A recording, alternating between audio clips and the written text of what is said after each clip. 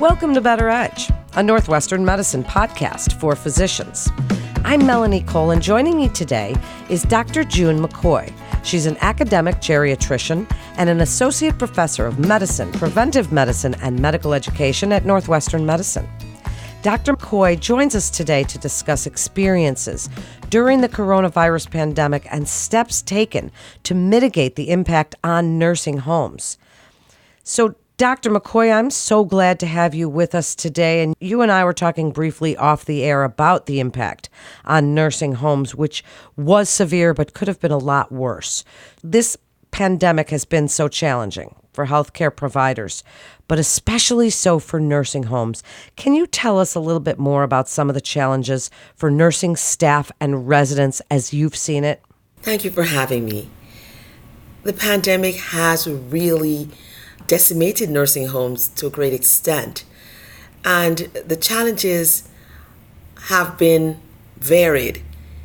And I think one of the major problems is that nursing homes already had what I would call a kind of fragile infrastructure.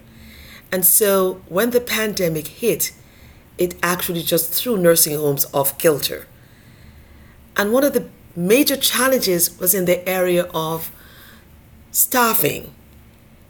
The workforce shortage has always been a problem in nursing homes. And when the pandemic hit, we lost a lot of our nursing assistants and our nurses. Some stopped working because of fear of the pandemic. Some stopped because they got ill, and others just started to stay away and take less and less shifts. In addition, what we saw was the impact also on our residents. Now, the residents were told they could not come out to eat, they could not visit with families, they could not go out for activities, which are such a big part of nursing home world, and they had to stay in their rooms. And so we had on one side the nursing shortage, the overall workforce shortage, and on the other side we had residents who were increasingly being isolated. And I literally saw patients on skilled nursing units and residents in long-term care just fade away emotionally. People got more sad. You saw this wasting away of the energies of these residents and patients. There's not much that we could do. And so I think those were the two big things that we saw, and we did our best to try to mitigate the impact that the pandemic had in those areas.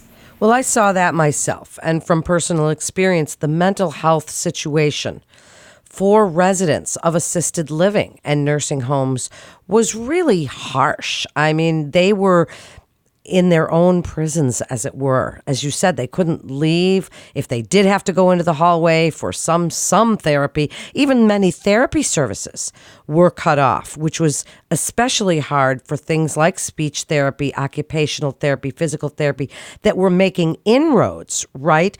So speak just a little bit about how you were able to help mitigate some of the impact with nursing home staff, and include for me, Dr. McCoy, if you would, the come and go caregivers, because that was another issue that I saw were the people that were not on staff at these nursing homes and assisted living, but caregivers for the individuals, and that created its own set of problems. Oh my goodness, that did create its own set of problems. If I start with the come and go caregivers, we were under Illinois Department of Public Health and Chicago Department of Public Health directives. And in the beginning of the pandemic and through a good portion of the remainder of the pandemic, we could not have outside caregivers come in. They were not allowed. Certainly at our facilities, because we could not really verify that they would not bring the virus with them. We had control over our staff members, but we didn't have that control over the ones who were come and go. And so we did institute, literally weekly testing. But again, we had to stop many of the come and go, if not all, caregivers from coming in. They were allowed later on in the pandemic, but in the initial phases, no. And what did that do? It put more burden on our already fragile workforce, if you describe it that way. And it actually was detriment to a lot of our residents, because now many of them were getting this almost one-on-one support, someone getting their meals, helping them to feed and all that. And with the shortened work staff force, we could not get people into the rooms to feed everyone. And I remember at some of the facilities where CNAs were trying their best to go in quickly and feed one person, get off their gown, get on gown again and feed the next person in the next room. And that was hard because some of our residents needed more time and they wanted the socialization, they wanted to talk. And so that brought, I think, a lot of stress on not only the residents, but on the actual staff members who had built bonds with many of these residents and who were suffering because of what was happening to them.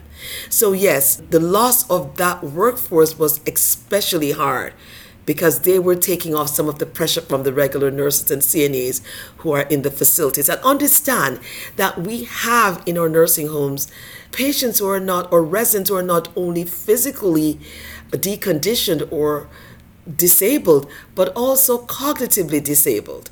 And so many of them are not able to follow instructions really well. They don't do very well with social distancing. And then they're in a room. Literally, what we saw happening was that the cure, or so-called isolation or social distancing, was at times worse than the disease itself, the actual virus coming in. I certainly think you're making such great points, because that is what we saw, the impact on mental health and, as you said, some of those physical things. Now, tell us about some technologies and strategies that are in use in other areas of healthcare. I find this so interesting, how things are bridging over. I mean, we've learned about telehealth, Dr. McCoy, and how that really impacted the ability of healthcare providers to reach out to people that might not otherwise have had healthcare during this pandemic. Tell us about some of the strategies that you found that worked really well to improve care and outcomes at these nursing facilities. All nursing homes have a computer system, an electronic health record system. They were mandated to have that under some provisions of Obamacare. And so we see those, but they tend to be centrally located. You'll see them at the nurses' station, but you don't really see them outside individual patients' rooms. Now, I understand that logistically, having a computer permanently outside a patient's room might not be feasible, but what about mobile technologies? In our hospital at Northwestern, we use mobile electronic medical record. And so when I'm on the teaching service with my medicine residents, we are literally moving the mobile technology from one room to the other. We're looking up labs, looking at vital signs, inputting information, putting orders in pretty much real time as we are talking about a patient or coming out of a patient's room. We can do that right away. I think what nursing homes need to do is to adapt some of those mobile charting platforms and make it easier for the nursing assistants who are at the forefront of care, or the ones taking the vital signs, checking the skin for any kind of pressure injuries, checking the patient's overall status, and then reporting to the nurses to be able to do that much more quickly. That's not what you're seeing on a general basis, but during the pandemic, I saw a difference. I saw where nursing homes were actually using other kind of so-called mobile technologies like iPads and laptops. And these were especially important because they were allowing our staff to set up visits virtually with family members, and were allowing our staff to not have to constantly be donning and doffing their personal protective equipments, their gowns and masks and all that. They had the ability to actually, by leaving these devices in patient's room or resident's room of people who were cognitively intact, able to actually communicate with them. For those who could not do that, of course, we had to dress appropriately and go in and assist them. But we saw that really worked and that really helped. And so we think that it's important that nursing facilities start looking at these kinds of technologies and adopting them as approaches to more immediate care, and fluid care and constant care. We also have many residents who needed to see their doctors outside. Telehealth technologies actually were helpful in keeping those residents in touch with their primary care physicians and other specialty physicians that took care of them. What we did a lot of in our nursing home and what should be done and continue to be done even when the pandemic is over is video technologies. Remember, I talked about the fact that nursing homes are not just for people with physical challenges, but it's a place where people with cognitive challenges also reside. And they depend on a lot of the cues that can only be passed along through seeing, through visualizing. And so having video technologies where they can see the caregiver, where they can see their nurse and their CNA administrator, in addition to seeing families when families schedule these video visits, is critically important. A lot of people are using within long-term care some new technologies that actually came out of the intensive care unit arena. And there is a technology called Support Staff Education and Training Relaxed Guidelines. And this is a technology that is not focused really on the patient per se, but focused on staff. Because during the pandemic, we needed to learn a lot.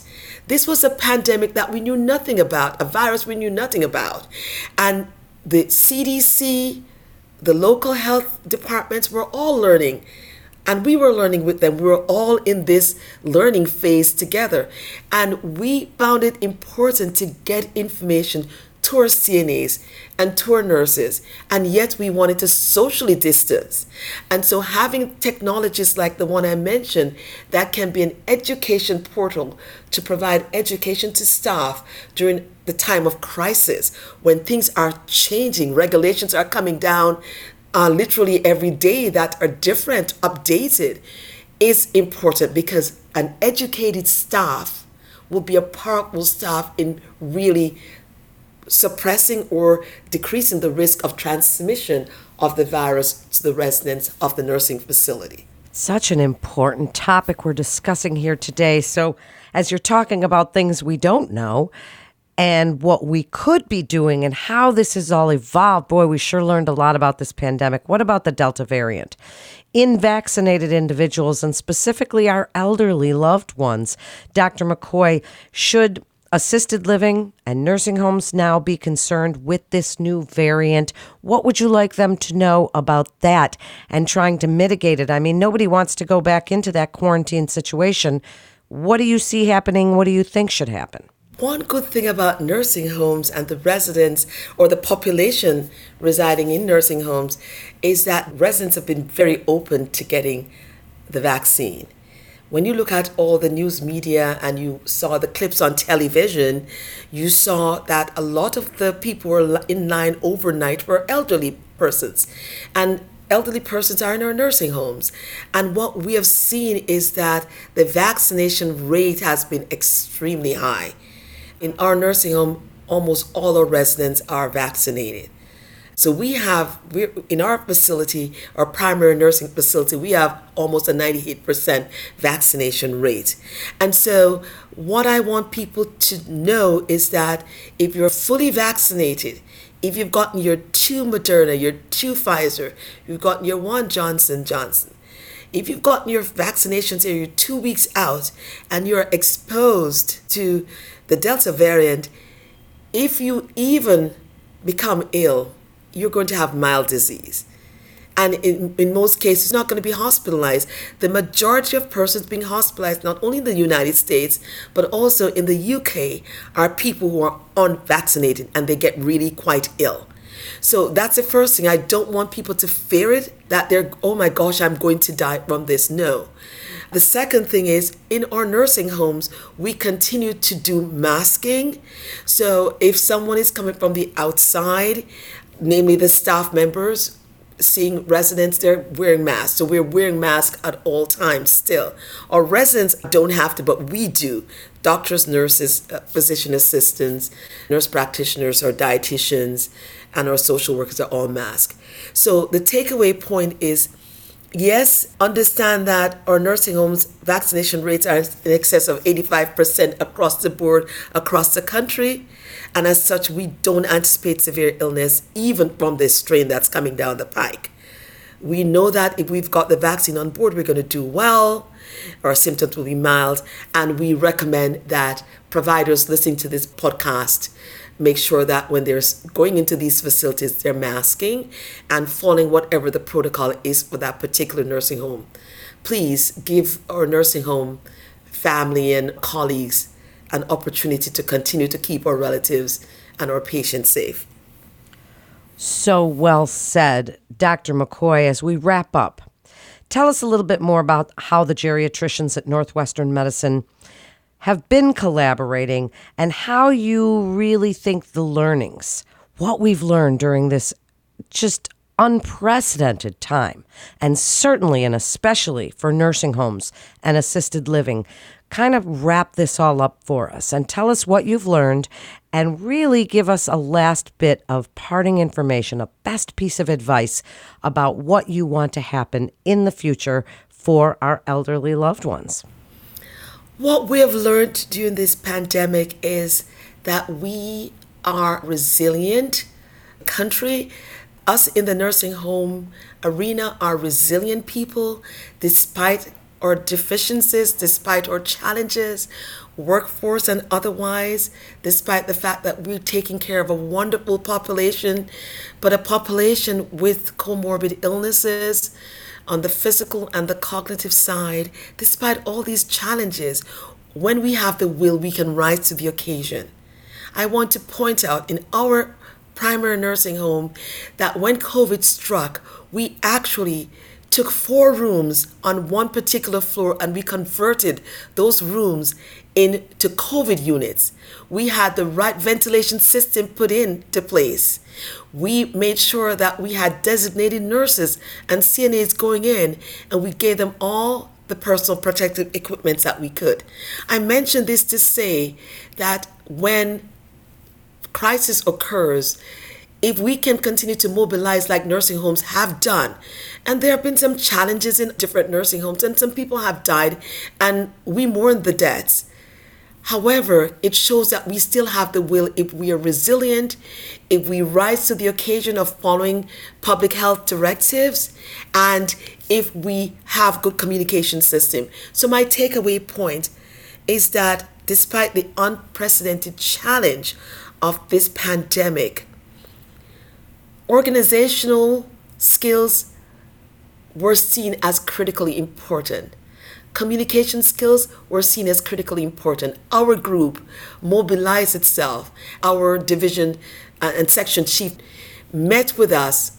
What she did was she actually organized it whereby we were scheduled to go to our nursing homes at different times. So for 1 week, one doctor would go, the next week a different doctor would go. We did not expose everyone to the nursing home, nor the nursing home to all of us at the same time. We also made sure that we were checking to make sure that everyone was doing well, and we met regularly through either Zoom media or we met through encrypted emails, and I'm putting met in code, and we were always communicating almost every single day. We were given the directive, we were updated on what was going on. The nursing home updated us, we updated the nursing home. Our section chief, Dr. Lee Ling, updated our faculty, and we worked as a team. Everything we did was through consensus. Of course, making sure that we kept the guidelines, the CDC guidelines and the local health department guidelines in place. We owe increased support to our vulnerable population, but I also want to ask providers to really consider the challenges that nursing homes face, and that we support our nursing home staff, that we make sure that we provide them with not only physical support, but make sure that if we're sending patients, that we're following the guidelines, and we're making sure that we're following the guidelines of the nursing home and sending patients over who will follow those kinds of directives and who will be appropriately vaccinated or appropriately tested to make sure that they're coming in and not bringing any more virus into our environment. I just ask that we also encourage and support our facilities in their use of electronic medical records and emerging telehealth and video health technologies. That's going to be what the future holds for nursing homes. So going forward, we just ask you to support our nursing home and our nursing home vulnerable staff members who often are from the groups in our community that are most apt to become exposed or to die from the virus. They're doing a terrific job, and I think often nursing homes are not rewarded or really, kind of lauded for the really challenging work that they do to support our loved ones. 100% agree. So well said. I can hear the passion in your voice, Dr. McCoy. It nearly chokes me up because I, like you, have elderly loved ones, and I know what they went through during that pandemic and those unprecedented times. So thank you also for all of your great work, and to refer your patient to the geriatrics team at Northwestern Medicine, please visit our website at nm.org to get connected with one of our providers. That concludes this episode of Better Edge, a Northwestern Medicine podcast for physicians. For updates on the latest medical advancements and breakthroughs, please follow us on your social channels. I'm Melanie Cole. Thanks so much for tuning in today.